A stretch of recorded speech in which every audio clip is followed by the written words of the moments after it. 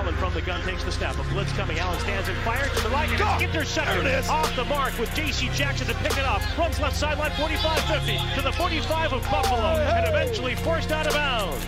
J.C. Jackson with the interception for the Patriots.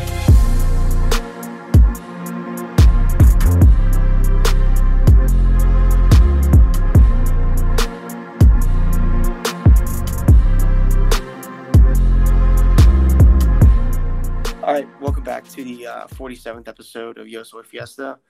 Coming off the Bills-Pats game.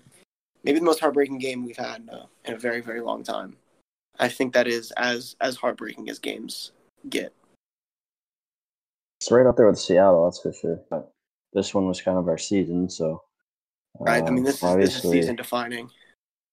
Obviously, this season's not over, but it's a lot harder now because you're going to have to rip off 3 straight wins against Baltimore and Houston, and the Jets, obviously. But I think the division's over.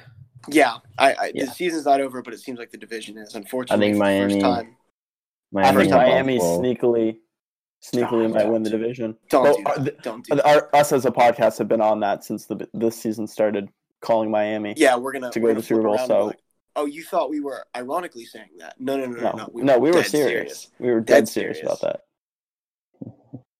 But the division pretty much over.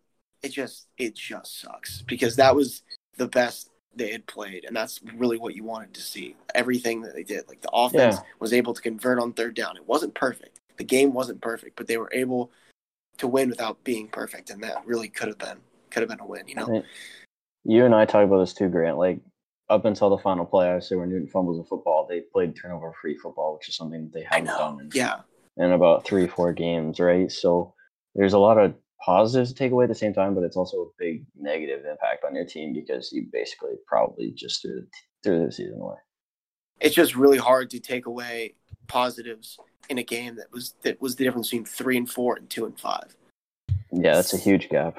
And I'm tired of just every week being like, it was a loss, but there was something positive here because sooner or later losses are just losses, and there's nothing you can take away because the losses keep piling up and the wins don't. You can say that in week 2, but you can't say that in week 8. Right. So. Yeah.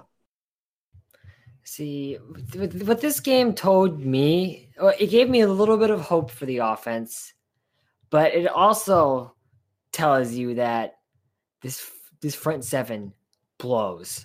Like, it's so bad, it's not even funny. Like, weeks beforehand, you thought, like, maybe did they just not put in effort? What's with the pad level? Like, why are they stopping the run? What's going on? And even the secondary didn't look great stopping the run.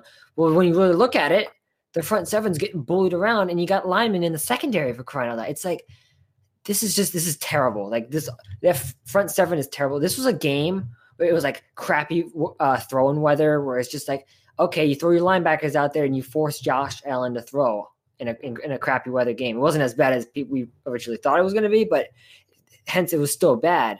But they throw linebackers out there, but you forget they don't have any. Like this, we don't have any good linebackers. Like Bentley sucks. I don't know. Adrian Phillips isn't even a linebacker. He's not a linebacker. He's a DB. He's not. He should be in that role. Outside of that, it's Josh Uche, who played pretty well, but you can't be expecting Josh Uche in his first game to just come in and shut down the run. Did you guys see that clip where Joan Bentley was on the field for the first play of the second half, and Josh Uche came running on the field, and he still made the tackle, which is great to see from a rookie player, obviously, and kind of sucks to see that from the guy who's supposed to be the captain of the defense, and Joan Bentley's not even out there for the snap. I don't know what was going on. Yeah, he's a captain this year, right? Yeah, he's a captain. He's also the play caller too, which is something I'm not talking about, which really shouldn't be happening, but the lack of depth puts him there. Like we've been in nickel and dime all year because we don't have the personnel to do a base defense. We're paying the price. We can't stop the run to save our lives. We just can't. This front seven is awful. The worst. The defensive line and linebackers are the top 2 worst positions on the field. Mm-hmm. Right. Patriots. Say what you want about like the offense and its struggles, but everybody knows where we stand. It's not one person's fault. It's not Cam. It's not the wide receivers. It's not Cam because of the wide receivers. It's not bad GMing. It's multiple flawed parts of the team. No 2-5 team has one person to blame and be like, well, if we didn't have this, it's the front seven. It's the inability to score on offense. And even when you have the ability to score on offense, it doesn't matter because the front seven is letting the other team run all over them. So exactly. I mean, there's so many flaws and holes and different things that you can go on at this team that it's a waste of time to just say, well, you know, a wide receiver would have done this, or a play here from Cam would have done this. I mean, it absolutely stings and sucks that Cam fumbled on the last play, but you can't blame him for what happened in that game because also a great play by the thing about this team is the offense could put up 55 points, yet we're still going to lose because the defense is going to give up 56. There's just, you have too many DBs on the field on every single play that they're just going to run it down your throat, and you're going to have. Or the defense will give up 56 if you play a team that can run the ball. Like, or not even a team that can run the ball, a team that has any kind of backfield. Because like what we saw in Devin Singletary sucks. Honestly, like I'm sorry, but Devin Singletary 100 yards on your has no business. Devin Singletary, Zach Moss, and Josh Allen. And Josh Allen have no business putting 200-yard rushing on a team, and yet they just did it. If that doesn't tell you what the issue is, then I don't know what does. And Grant and I were all over this. It was like 3rd and goal or something, key pivotal play in the game.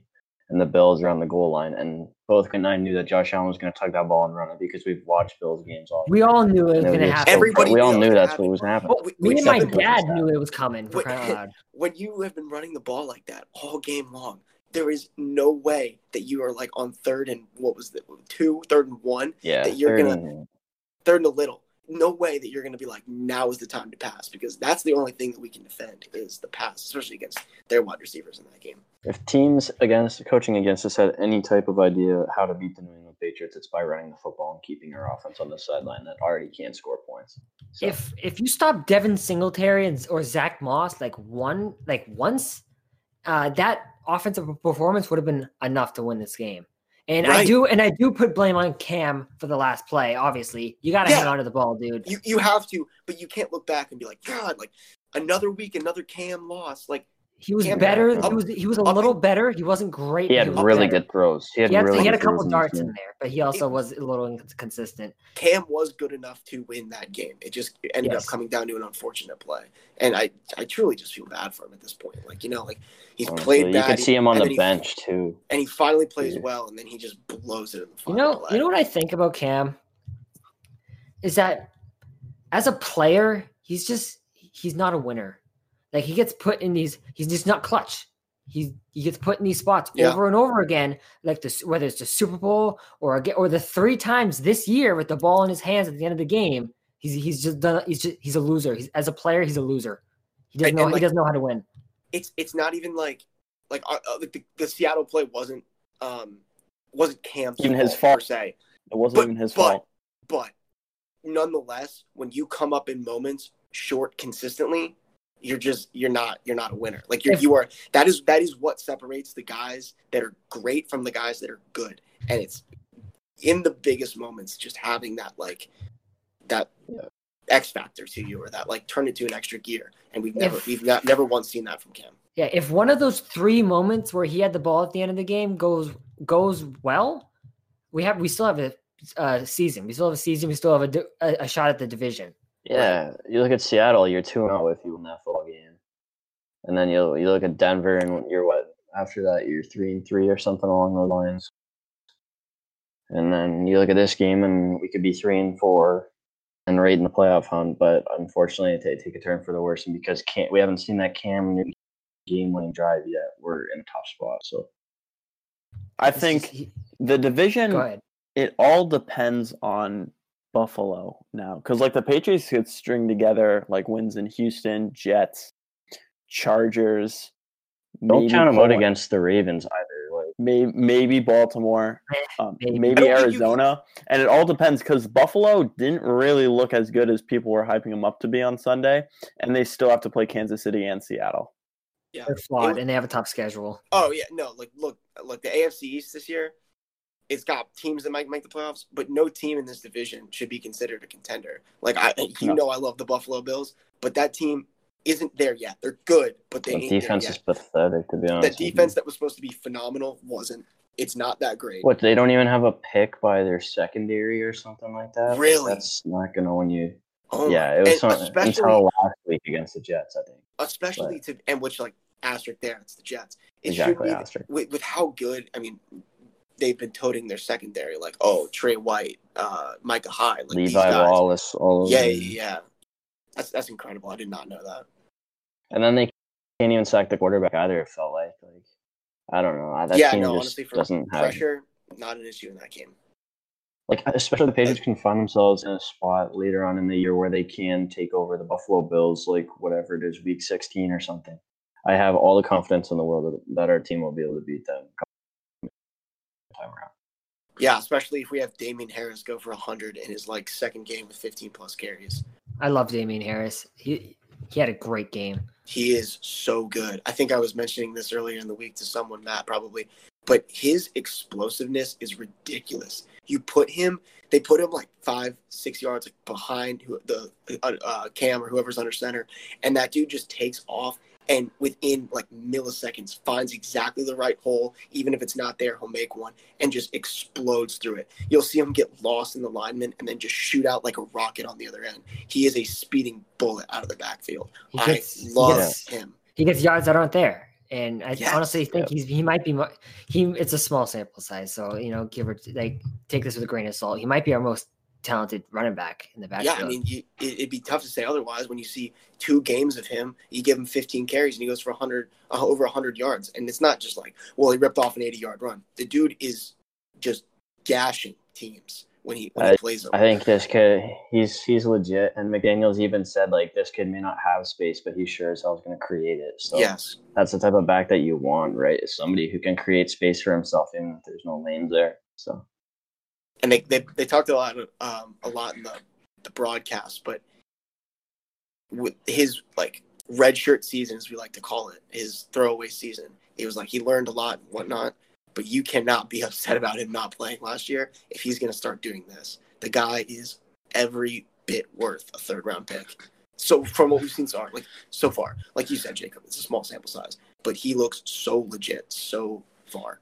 I think he's going to be the one that finally ends the committee backfield that they've had for 10 years, and it's finally really. Yes, that's a good take. I like that take. Because I like it. Bolden, no, he's going to run Sony out of town, whether it's next year, the year after, or some other. He's running Sony out of town. We already know that. I agree. Sony's on the IR, so we'll see. But Sony's not going to be back. I don't think he's back for a second contract. Or they won't even pick up his option. I think he's gone. I don't know. It's going to be completely situational, but where the running back is. Because if they have a bunch of these these throwaway backs, a Bolden-esque, someone like that, you're going to pick up Sony's option. That'll be cheaper than signing one. So I think that maybe that, but that's so far in the future. I don't think anyone's running anyone out of town per se. I think it's just going to be when Sony finishes his contract. So I don't have any. Okay, yeah, that's kind of how I took it. That's kind of how I took what Ethan said, but regardless, I think I agree with Ethan. I think we'll finally have a true number 1 back for the first time since Corey Dillon, Sony Michel. So yeah, I think he will. Again, you can say this as many times as you want. It's small sample size, but I think this guy has a chance to be a lot better than Sony. Relax. Chance. I know. I'm not gonna get on you because when you play that well, why not? Yeah, I think he's got Pro Bowl, All Pro potential written all over him, especially if we keep this offensive line intact. I was just gonna say. The way he's been playing, I think you can try to get into contact with him and see what size his head is for his bust in Canton. The way he's been able to start his career right now, you might as well get him a gold jacket. 7 yards a carry. 7 yards a carry. 8 yards per carry, yeah, it's insane. He just needs to do this for 10 more years, and is the greatest running back of all time. It might not be too early to say that he is the greatest running back of all time. He has never been tackled for a loss. Yeah, he does. Yeah. No matter what the situation is. In these situations that I give Sony a complete pass for, when he gets the ball and there's 2 defensive tackles right there in his face, Damian Harris doesn't get tackled. He just takes him for 1 or no gain. He's a freak show. I mean, I will get into the Jets. Damien Harris only gets tackled because he feels bad. He doesn't even need to get tackled. He just feels bad, and Bill is telling him to get tackled because he wants to run another play. Matt, you were saying. I think, I was going to say, touch a little bit on what he should do against the Jets next week. But the other thing, too, I think Ethan was saying this during the game. Keep handing the ball off to Damien Harris. You have three timeouts left. And he's literally, no one's been able to stop him for the entirety of the game. So why not hand it to him and see if he can break one off to the end zone? I just didn't really understand that a little bit later on in the game. They had 3 timeouts and they were trying to at the end of the game. At the end of the game. I thought it was 2 timeouts. Regardless, I get what you're saying. I don't hate the play call with Cam. The dude's just got to hang on to the freaking ball. Like, dude, stop holding like a loaf of bread. Like, don't get me wrong. Do the coaches not teach a running quarterback how to hang on to the ball? Like, come on now. This is getting stupid. Like, I think the one thing we can talk about, too, is McDaniel's play calling. But Grant and I also love the play call in the red zone where I think they had some running back run out right and then Cam run it out left, which was absolutely beautiful to watch that play. I know exactly what you're saying. That was a great play. And, the other thing I was thinking about today, too, was, what other offensive coordinator would you want over Josh McDaniels with this, offense that has 0? Right, that's such a great point, Matt. That's such a great point. Because Eric Bieniemy. Eric Bieniemy? Is that how you say his name? Maybe. Yeah, maybe. Eric B. Eric B. Sure. What about the guy in Baltimore?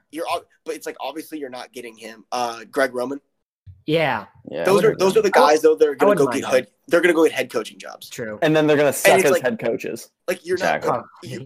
Greg Roman and Eric Bieniemy are in perfect situations for an offensive coordinator. If they're going to leave, they're leaving to go get head coaching. Greg Roman's the perfect offensive coordinator for Lamar Jackson.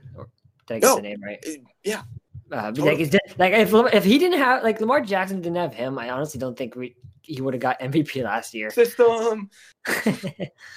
but that's a great point, Matt. About who would you want over him? Because it's easy to say McDaniel's play calling or whatever in these situations. Look, man.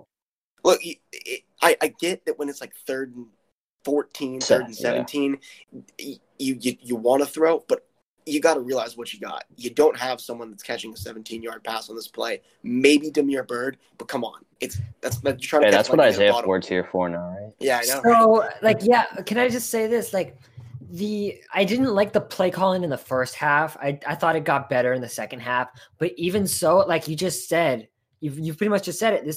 The play calling speaks to the talent of this team. This team, the coaching staff does not feel good about this team whatsoever.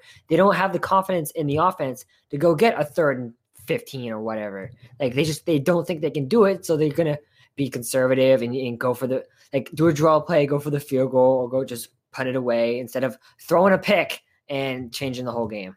There was a play. There was a play in that game where I believe it was 3rd and long. And they ran it with Burkhead. I hated that call. Love that call. That's what's been working all game. I think Grant's talking about the one where he spun off the defender and got the first down. That's one he's talking about. Oh, was that? I thought McDaniel said they were playing the field position game and they wanted to limit as many turnovers as they could. So of course in a 3rd and 18, you'd expect them to go for a 20+ yard pass. I'm not talking about 3rd and 18. I'm talking about there was a 3rd and 9. And it was a play right before that Harris ran for a touchdown. Okay, never mind. I was thinking of the 3rd and 18. And in the second half, they ran it with Burkhead. It was I don't believe it was a draw. I can't remember exactly, but it was a great play call. And that stuff is underrated. Most teams, analytic wise, probability wise, are expecting a pass there. They had the correct read. You catch them off guard. The running game had been working all afternoon for you, and they did. It's that is a great play call. Now, I guess you can argue about the Burkhead 3rd and 18 draw. I wasn't a big fan of that, but at the end of the day, it still didn't lose enough yards for you to get knocked out of field goal range, and they ended up kicking a field goal, which came in really important later. So Ethan just said they were playing the field position game, and why? If that was true, why the hell they do that onside kick in the? That was a great onside kick call. See, I like the onside kick call. You keep the Bills defense off the field for a shorter amount of time, and if you get that, you can just steal a possession. They were just lucky. Buffalo was just lucky to get it. And on that, here's the thing. Why don't we hear why Jacob does like it though? See, I didn't like it because looking at the two possessions before that happened, first one was the Josh Allen pick. The other one was a 3-and-out. We stopped it. We had the momentum at that point. We were stopping them. We just scored. We had the momentum. I would rather have just I would rather make Josh Allen try and drive the field than to give him a short field on the onside kick. Obviously, it's a play. Like if it goes right, it's a great play call. If it doesn't, it's a bad play call. But if I'm in the moment and I'm making that play call, I don't like the idea. See, Bill also touched about. Go ahead, Greg. I'd love to know the analytic or the numbers on unexpected onside kicks and how successful those are versus like the regular onside kick. Because it's not just an end of the game onside kick. I mean, Matt Milano, I think, was the linebacker that caught the ball. If he doesn't catch it like instantaneously, then it was easily the Pats. Look, no one's expecting the onside kick either. They don't have their hands team out there, and you're trying to steal possession again. Like once again, your offense isn't good. It hasn't been good all season. So you're trying to steal possession, you're trying to just get any type of advantage that you can against a better offense that you're facing. I didn't see the problem with it, to be honest with you. I thought it was stupid, but it caught me off guard, to be honest with you. Like I was just on my phone, and then I hear like onside kick. I caught everybody off guard. Like I haven't talked to a single person who was like, "Oh yeah, I saw that happen." Like everyone I've talked to. Everyone expects on a kickoff that they're just gonna kick it out, right? I was literally on my phone when it happened, and I look up. I'm like, "Yeah, what the me hell too." happened? I mentioned this in the group, but does anybody remember the last time the Pats did that? Washington, 2015. Or wait, yeah. Are we talking about 2015 against Washington?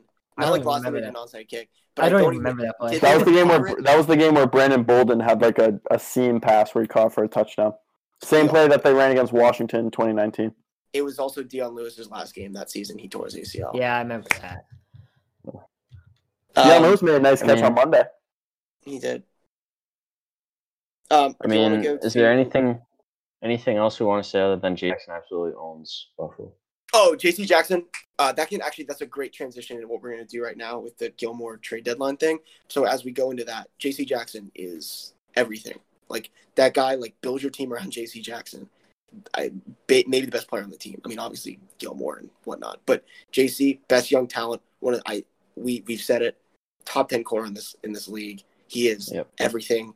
He in a week where we didn't have Gilmore and we kind of saw what life without Gilmore was like. He took arguably the best receiver in the NFL this season and locked him down. And I mean, if you could just get a front seven to kind of build around J.C. Jackson, yeah, for real. Like really, like half of Diggs' yards was just that one comeback route that was already tightly covered anyway. He wasn't tightly covered. I think he had help, or was supposedly had help. I don't remember exactly the play, but you know what I mean. Besides that, he did pretty well against him. Probably as well as Gilmore would have done. Maybe Gilmore does slightly better, but who knows? I thought the secondary played fine, to be honest with you. Secondary was fine. But, like, again, if you don't have a front seven, like, what the hell's the point? Yeah, you're just going to tire out your secondary anyway. Right? So. It's like, okay, like, this. I've been okay, I want to just go back for one quick second. I've been on this all year. Like, this, once the second, like, having a bunch of DBs on the field is great and all for, like, teams like the Chiefs, the Ravens, or even the Seahawks, even though we still lost to them, because they're just the mobile quarterback that does nothing but pass. They can't run. When you play running teams, you're screwed. We don't because the secondary and all those DBs can't do nothing against offensive linemen. You're so screwed against running teams. It's not even funny. And Buffalo's not even a running team, and we still got ran over by them. It's unreal. I mean, they also just have no size in the middle of the defense either. Like, I think there's just a lack of talent on the defensive line. Bentley sucks. Phillips isn't a linebacker. That Thurman guy blows. All right, let's be fair on Nick Thurman. We can't just be like, if you are expecting Nick Thurman to make 8 tackles and a sack and a half every single week, then you are absolutely delusional. Nick Thurman is there for. Granted, I don't know why Nick Thurman is there, but we know why he's there because we have no one there. We have no one else. Thurman, he shouldn't even be on the field. Yeah, that's where I understand that, but I'm not gonna. It's not gonna stop me from saying right. But the issue with Thurman is not that he's bad, because you shouldn't expect Thurman to come out there and be an All-Pro. The issue is that the fact that Nick Thurman is playing defensive tackle and meaningful snaps for you in a football game. Jacob, who would you rather tackle? Literally anyone. Thurman? Yeah. I mean, I just wish we weren't in a position. Grant, I don't know who that is. That person isn't real. All right, let's do the trade deadline. Yeah, let's do that. We can keep that like somewhat short, and then Gilmore's here. He's here for the rest of the year. He will finish out the next 8 games. We didn't trade him as much unfortunately hype and a ball got rolling. It seems like it came down to not getting a first round pick. Look, and I was glad to see too that they were actually wanting a first round pick for him, because I think he's worth nothing less than a first round pick. It would have sucked to dealt him for like 2/3 and a 6th. I would have shot myself if that happened, dude. If I wanted at least a first round pick. They wanted a first and a player, which honestly seems a bit high, but yeah, I don't think the players they need a player in there. You didn't need to add the player, but regardless, if there wasn't a first round pick, was it a good idea to not trade him? That it depends on if there was a first round pick on the table. If there was one on the table and they didn't take it, I think that's a bad move. If there wasn't one on the table, then yeah, keep him. I'm fine with that. So now it's just to what can we possibly get from this offseason? Because I think he's going to the off. I think especially the thing where they restructured his contract to make next year cheaper. He's gonna really look much more appealing to teams that want to trade for him. Where it's going to be $7 million instead of what was it, like $14 million? Can I say this though? A first next year though. That's the difference. Yeah. See, here's the thing though, because whatever team trades for him is going to have to extend him because he's not going to play for that money. So right. Yeah, he's going to want a new contract, and that's another thing that's going to bring down his trade. I don't think many teams will have an issue with that. No, I think we should just trade him for OBJ. Straight up. I don't know straight up, but certainly not. Please. Anyways, I think I was serious. Yeah, it's the game of because he's not going to play for that number, no matter the team.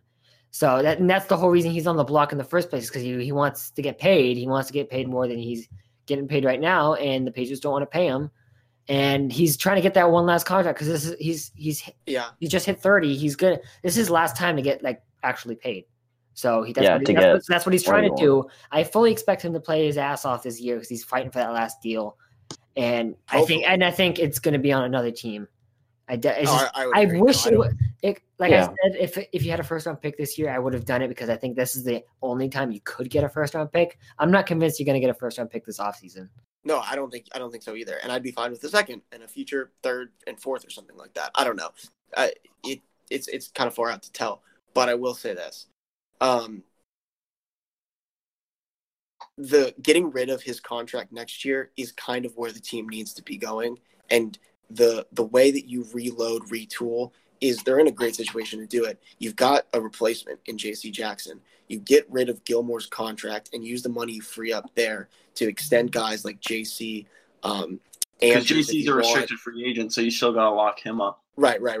And then with that, and then you get rid of, and then you just kind of you build that infusion of youth, and then hope your guys like Damian Harris and Onwenu and all of these picks and all of these people you invested in, hope that God, N'Keal Harry end up panning out for you, and then with your 12 picks and $1 billion in cap or whatever we've got next year, we try to do something with that. But I think the first step in this retooling process is getting rid of contracts like Gilmore, Cannon, Hightower, if you even. I don't know if Hightower's one, but Hightower.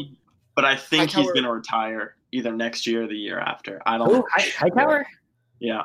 I don't know about Hightower. Cannon might.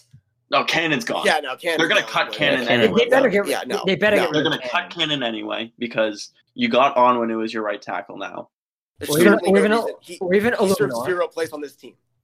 Exactly. Like Marcus Cannon, you get cut. That's another $6 million.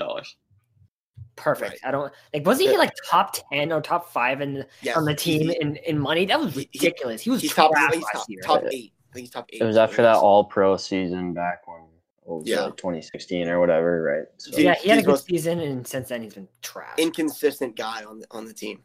Unbelievable. Anything else on the trade deadline? I mean, I guess we can kind of transition into Isaiah Ford now. Ford, yeah. I mean, not a whole bunch to say there. A nice little depth piece. I don't think the team made a move for wide receivers. Everyone happy now? You know what? Yeah. No, it's not because it's not Julio, man. It's not Julio. You You know what's funny? I think he's like compared to our receivers, he has the second most yards this season. I think that's true. But it is true. This guy honestly sounds like another Jacoby Myers, and I don't hate that. He's a guy he's a smart guy who can get open and catch the ball. He rarely drops the ball, according to Dolphins. Dolphins fans were actually kind of upset about this. They wanted him. To the Dolphins fans we associate with, that he was a fan favorite. So I don't know. I mean, take that. Brandon Bolden said he was a very nice guy and one of his locker mates when Bolden was in Miami back in 2018. Dude, he holds like every Virginia Tech receiving record. So yeah, he was nuts at Virginia Tech. If you ever watched his highlights. Okay, well now Dalton Keene and Isaiah Ford are going to go off together in 2021. In 2021 on a different team. Yeah, no, it's just I think there's nothing else really to say other than it's just another low risk, high reward type of move for New England. You give up a late round draft pick next year for a restricted free agent that's probably going to be back next year. So. I don't find anything wrong with Bill was going to use on someone that will not make the team. So you might as well spend it on someone that you see what you can get. Yeah. Maybe he's a little bit of your future, maybe not. But there's now 4 Isaiahs on the Patriots, which is wow. Good point. I wonder if that's a league high in Isaiahs. League high in Isaiah. I think a couple of people are talking about this too. The Patriots are kind of in that year where Miami did it last year. They kind of want these younger guys to play, like build off the waiver wire. Have a guy like Isaiah Ford play in the slot while Edelman's out. Have Jacoby Myers be your number 2, and then just try to develop all the young guys that you can. Give Damian Harris as many carries as you can. Like, see what you have in Juwan Bentley and all these guys, and you can head in the next offseason and figure out where you really need to pinpoint your needs and wants and whatnot. I have a question for everyone. Do we think this is Edelman's last season? I think no. Even before the injury, I thought he would retire after the season. Because isn't he a free agent after next year? Or after next year, yeah. Next year? He has one more year and then he's a free agent. I don't think it's I don't think so either. He's going to Tampa Bay. Honestly, he should retire because he's taken an absolute beating. Like how much longer till he's in a freaking wheelchair? It's what he's going through what Wes Welker did. Wes Welker had all his injuries just come straight to his head. Now Edelman's getting literally every injury but his head. Which is and not like Edelman hasn't had those. I mean, look at Super Bowl 49. He 100% had a concussion in that game. Yeah, but still played. Oh yeah, dog. He's a dog. Wes Welker would never. Yeah.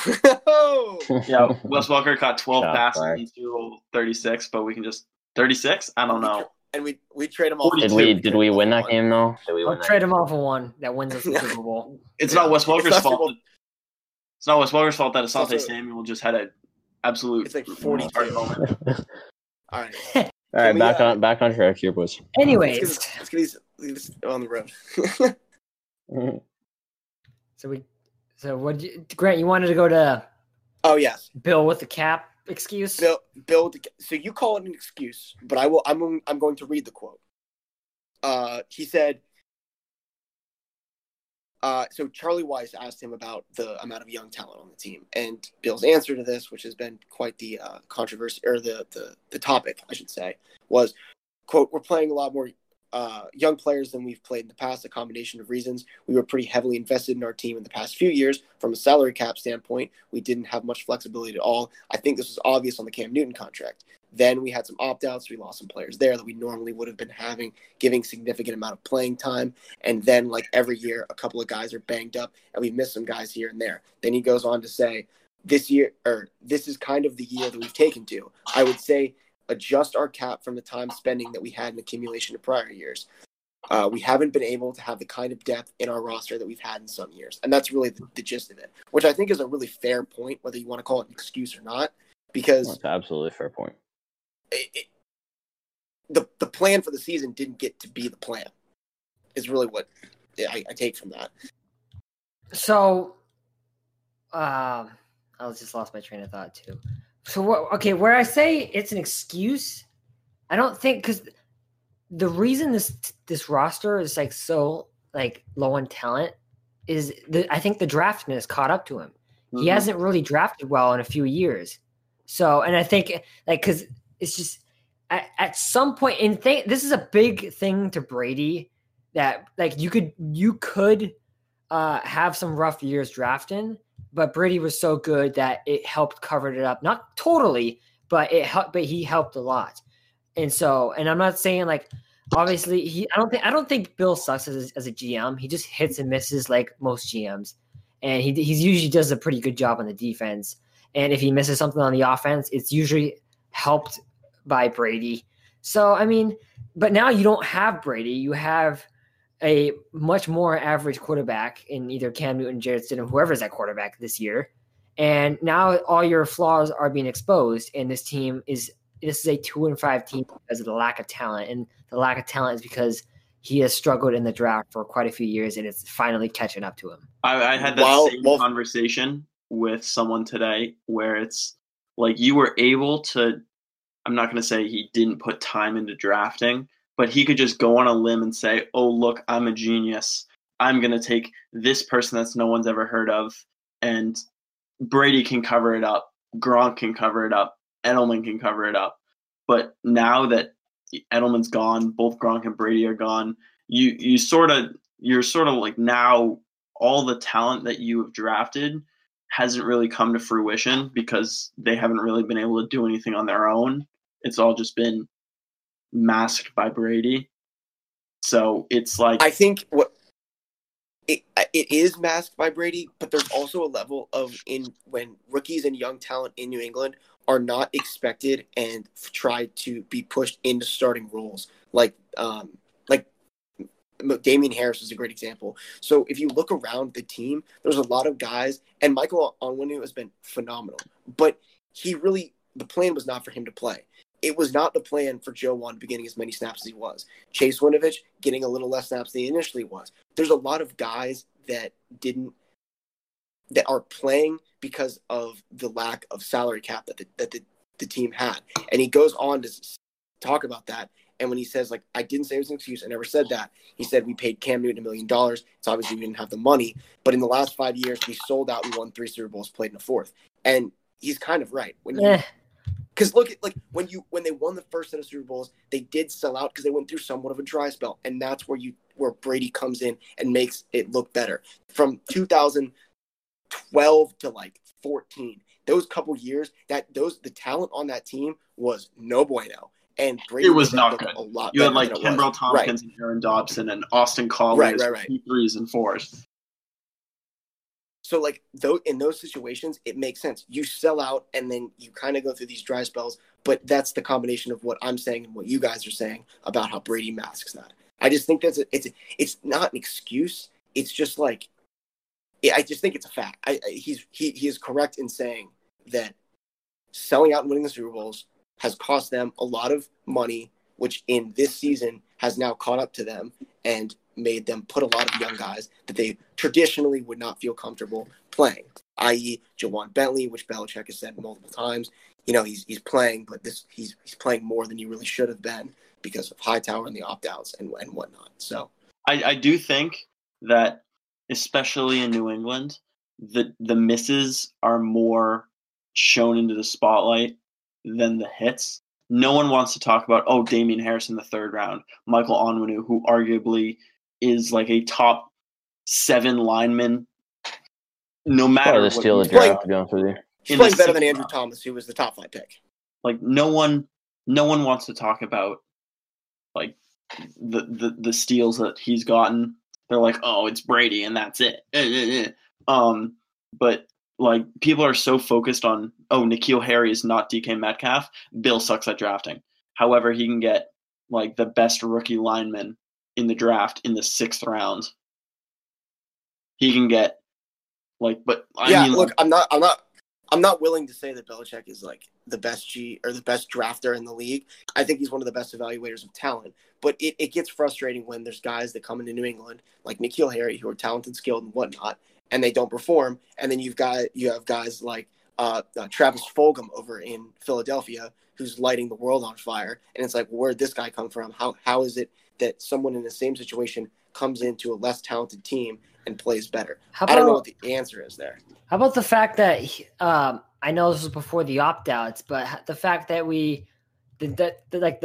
a top 3 need was linebacker before the draft, and we had Patrick Queen right there, and we traded. Kenneth Murray was sitting there. We traded down for a Division II. Oh, don't slander him because he's Division II. I'm not. Okay, that's not the point. He traded down. He's just saying why take a safety, right? He traded down for a DB, which we didn't need. Linebacker was more of a need than defensive back. Unless that means that Bill is hinting towards cutting Patrick Chung next year. I don't doubt that, actually. But that's not the point. But Chung was an opt-out. And Duggar was part of filling that role as long as with Adrian Phillips. But I think that the pick there makes sense. One, because the next 2 picks were linebackers who've been playing, and you've another situation where they've been playing more significant minutes than you would have liked. If Hightower had not opted out, we would be seeing less Uche, less Jennings. Bentley would be a second, and then Adrian Phillips would be more of like what he's doing now. I think what we had talked about way back in March and way back in April is they were building an RPO-proof team, more DBs. The Hightower opt-out kind of screwed them. The Chung opt-out too. The Chung opt-out screwed them. Like those 2. Any other than those, they're really maybe like Matt Lacoste for how Izzo's playing, but those 2 are the ones. Najee Torin. Dang. Yeah. Can we get someone on the defensive line? Like, for crying out loud, it's been years since we really drafted a good offensive lineman. Besides I almost forgot Winnow. But Mason. Do you mean defensive line? Heard of him? All starting 5 linemen have been drafted within the last 5 years. Well, yeah, nails stuck. David. Besides Winnow. You kept saying offensive line. You're talking about defensive line. Okay. Defensive line. I was like, you're out of your mind. Defensive line. Oh, my God. What a confusion that was. I thought he said our offensive line sucks. No, I meant, if I said offensive line, my bad. I meant defensive line. Can we draft some defensive linemen? Because, like high in the draft, please? Because these guys, every single one of these guys out there, besides the maybe Guy, who he even hasn't been great lately, they all suck. Yeah. Like, for crying out loud, can we get a run-stopping defensive tackle for once? Like, because none of them can do it. Can we just get Chris Jones up in here? Can we get Cameron Hayward? Can we get someone respectable besides DJ Wise Jr. or Derek freaking Rivers? Jacob. They signed Isaac Mack last night. Who the hell is that? He's the guy that's going to fix all our problems at the defensive line. Right. And didn't we also sign Dante Moncrief? Is he going to be our solution for wide receiver? We signed Ryan Glasgow. Michigan. Bro, when we worked out Moncrief, I threw up my mouth. I was like, no way. This guy. Drop City. Hasn't he been on every team in the NFL so far? Like, seriously, dude. This guy's... He was on the Steelers. He was on the Colts. He's Jaguars, Jets. Bengals. Oh, my. I think he was drafted by the Bengals. He was a 4th-round pick, too. That's the only one we just named every single one of them, but the Panthers. So, well, I mean, so a good thing he's on. So he played with Cam Newton, did he? Yeah, they're filling up with people that play for Cam Newton. Just go get Ted Ginn and we're good. Yeah, for real. Wow. As far as the Jets go, everybody said everything they want to say about the cap situation.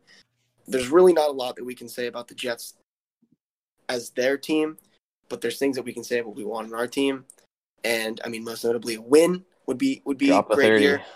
We got a long week. We got a lot of preparation. If there's any way that you want to get the season back on track, it is a Monday night game. So I think the one thing that we need to do with our weakened defensive line, the rematch of last year's game, I think we need to call up Bill Murray. Yeah, there it is. The Ghostbusters thing. We've talked about. That's going to happen. I know that's the only reason that Bill signed him, knowing that they had a Monday night game in New York. Just COVID? What's the deal? Bill, with a super dry sense of humor, will just call up Bill Murray this week. Is Sony coming off IR this week, or is that the following week? Maybe. Well, he was eligible. I don't think he's getting off. I don't. That doesn't even matter. Are you stupid? Are you going to keep Sony Michel on the IR and pay his contract because Damian Harris playing well? Just give him Rex Burkhead minutes. Hell, I'm happy with Harris and Burkhead. Oh my god! Oh my lord! Stop it. We don't miss Sony one bit. Admit it. Oh really? When Sony was on the team, we were winning. Okay. Yeah. If winning is decided by your running back, you really suck. Tell that to the tell that to Barry Sanders. Yeah. Tell that to Barry Sanders. Tell that to Bo Jackson. 10 running back in the league. Maybe it makes a difference. But look, we had the best 2 running backs in the AFC. Does not make a difference for us. We have 5 top 10 running backs on this team.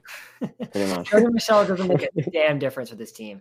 All right, one thing I do want to say that we would feel better about if we went into this game with Sony. I didn't feel a difference in hell. I said that. Yeah, that's what I'm saying. You said it. Yeah. But no, Sony Michelle. Whether Sony Michelle comes back or not, it won't make a difference in hell. Well, some of us can just be wrong. But as far as the Jets go, I mean, so far I've been right about the person you hate has just made a horrible point. Yeah. Sony needs to, or sorry, not Sony. I'm still on Sony. There's nothing that the Jets do better than the Pats, and the Pats aren't good. So we just need to dominate them on every single. Get a convincing win for once. Convincing win, right? Nice. That's what you need. A good, nice win. Let's not even give up a touchdown, please. Like, for God's sake. Yeah, we win by at least a touchdown. Let's use this as like a practice. We're just like, this is the get right game. That's what we'll call it. Exactly. Get right game for Baltimore. Anyway, I think that's all we got to talk about for the Jets. Yeah. If there's a way that we lose this game, I think Trevor Lawrence is a Patriot. I think Trevor Lawrence is a Patriot if we lose this game. No, I don't know about that, but I think the season's officially in the tank. Like, if we lose this game, oh Jesus Christ! And when you say tank, it's not tanking. Oh, excuse me. Yeah, I would just like to clarify. You know what? This is how we can finish the Jets talk. I want to explain tanking. So a team does not decide that they get to tank around week 8.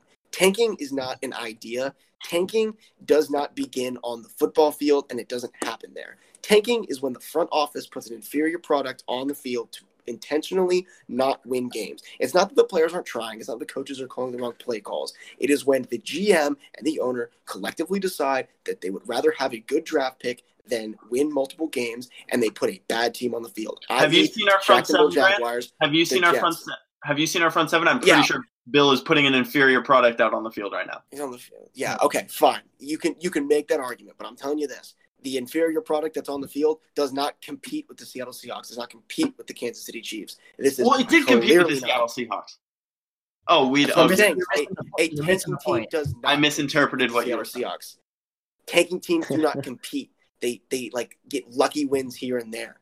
The Miami Dolphins are a great example of that last year. Like this is clearly not what tanking is, and you cannot flip flop back and forth from being we're a Super Bowl contender this week and then boom we're a tanking team this week. That's not how it works. You don't get to just like keep flipping back. It's not one or the other. It's not one extreme where it's like this week it's Trevor Lawrence, but if we win next week it's Super Bowl. That's not how it works. That's how tanking works. Tanking is actually one of the dumbest things you can do too. Like if you give away a whole season, you trade away everyone for draft picks, and great, that's all great. You get the high draft pick for the quarterback that you want, and then he sucks, and now you're screwed. So not only are you great, but there's no one else around him. Like not only are you exactly, but within that, if you draft the quarterback and everyone else sucks, you're screwed for a few more years. If you draft the quarterback and he sucks, you're screwed for the next freaking century. You're actually screwed. You can screw your entire franchise by tanking. That's what loser franchises do because they have literally no other option.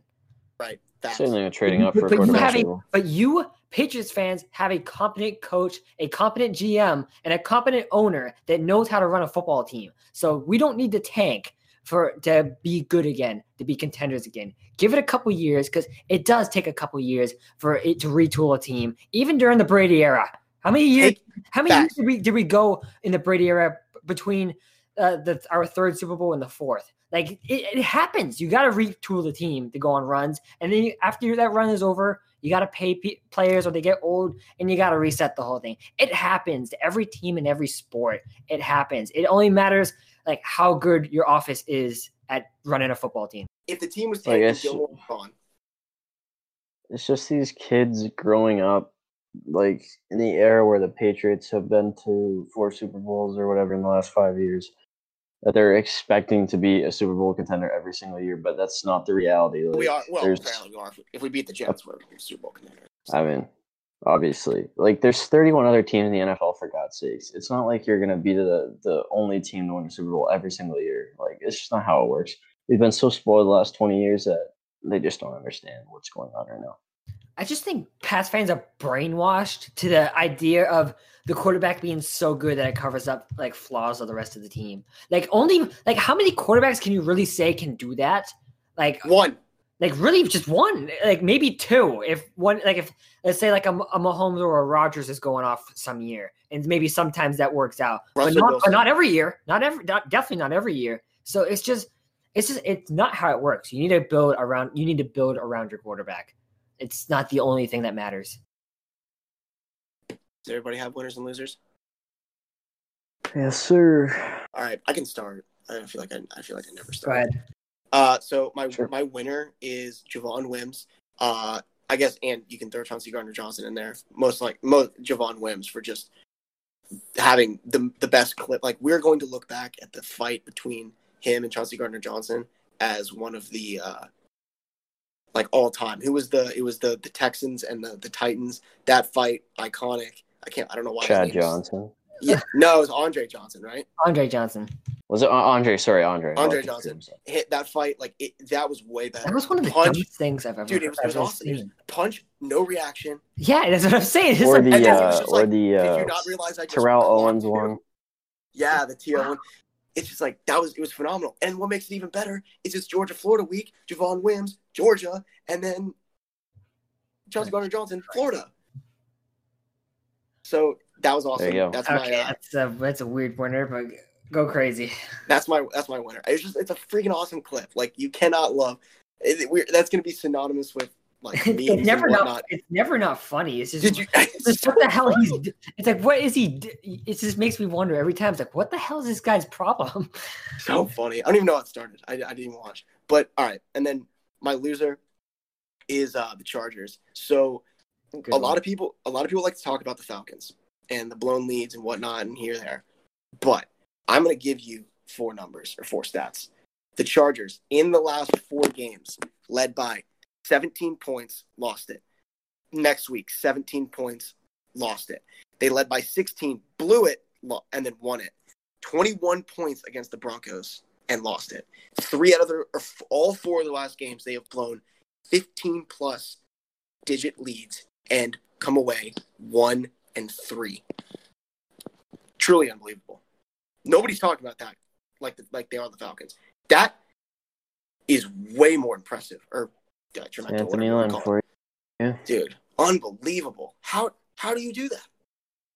I don't get it. Loser. The Los Angeles Chargers. Hard knocks.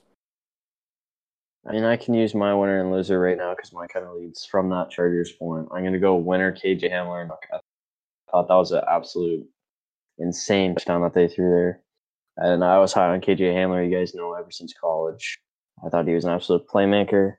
Finally gets his chance to make a big play, makes a big play, and they won the game. Drew Lock is just, I don't know. He's not like he's a above average quarterback, but I think he's a good character for the NFL for sure. So I'll go with winner for that one. And loser, not so much Ben DiNucci, but like the whole experience. I know Grant and I were talking about this. It was kind of cool to see like an NDSU quarterback and a James Madison quarterback go up against each other for Sunday Night Football. And it kind of just never really worked out, obviously. Especially with the weapons that Ben DiNucci had around him. I was expecting a little bit more out of him, but otherwise that experience kind of sucked. Ethan, you want to go? Because I'm still thinking of mine. Yeah. My winner is the Miami Dolphins. The way, I mean, they won. You can't fault them for the way they won. They won in a horrible fashion, but they still. Can you explain how they won? What? For those who don't know. What? Can you explain how they scored the points they got for people who don't know? Yeah, they got a kick return touchdown. They got a defensive touchdown. Tua had like 40 yards, and they got out yarded. Like the Rams had like 350 more yards than they did, and the Rams still lost. So for 93 yards and 1 touchdown on a 54.5%. The way Buffalo played too, I think like Miami actually has a chance of winning the division. Could the Jets win the division? That's another question. Honestly, where we sit right now. Win the division. Where we sit. If they beat us this week, then maybe.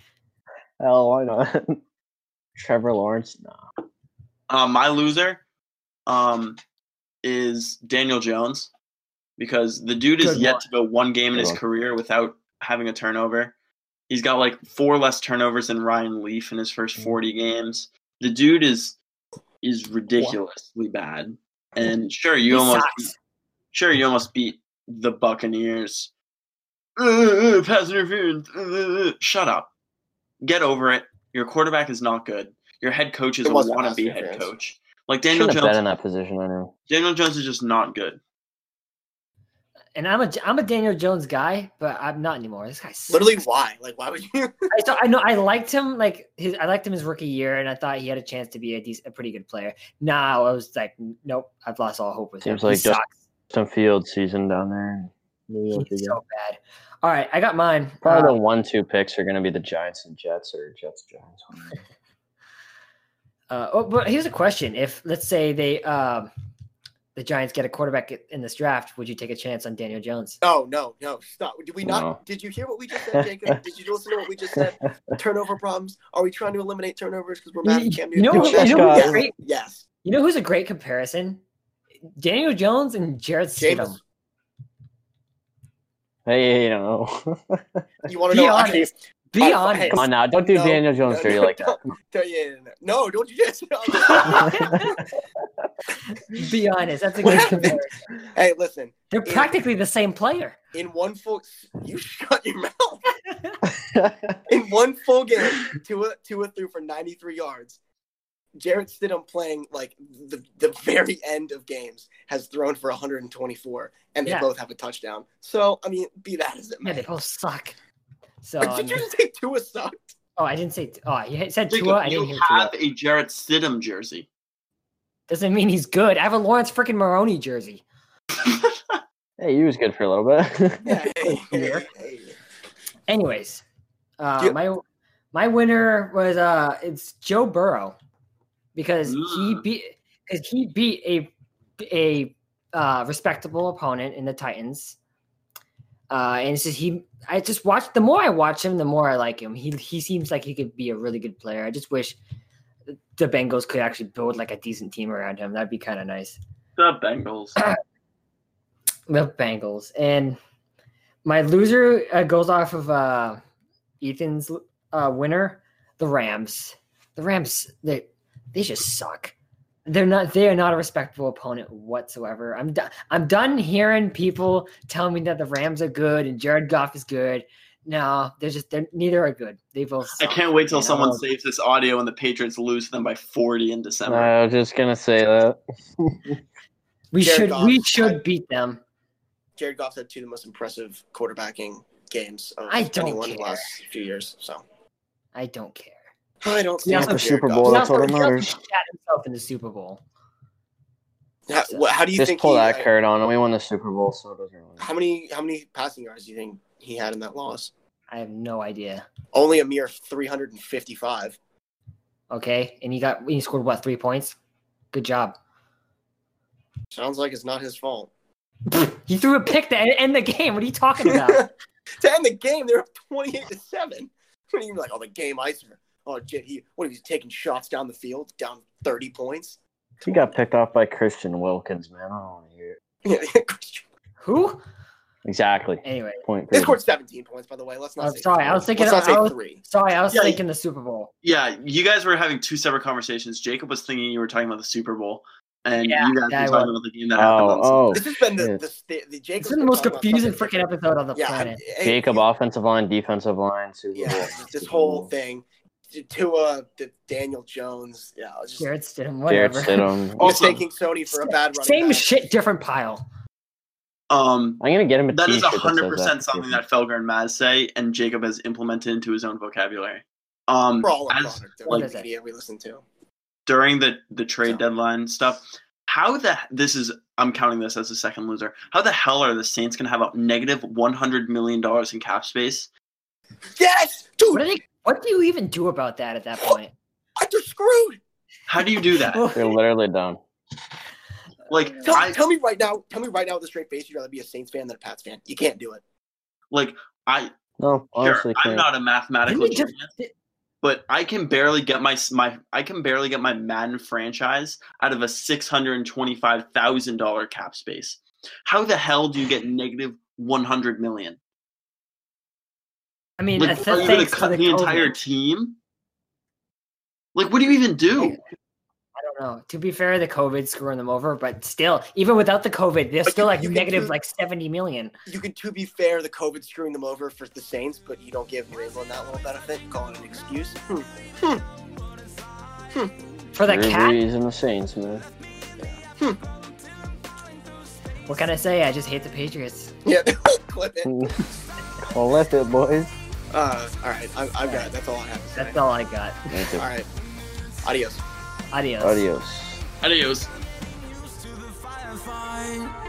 'Cause you're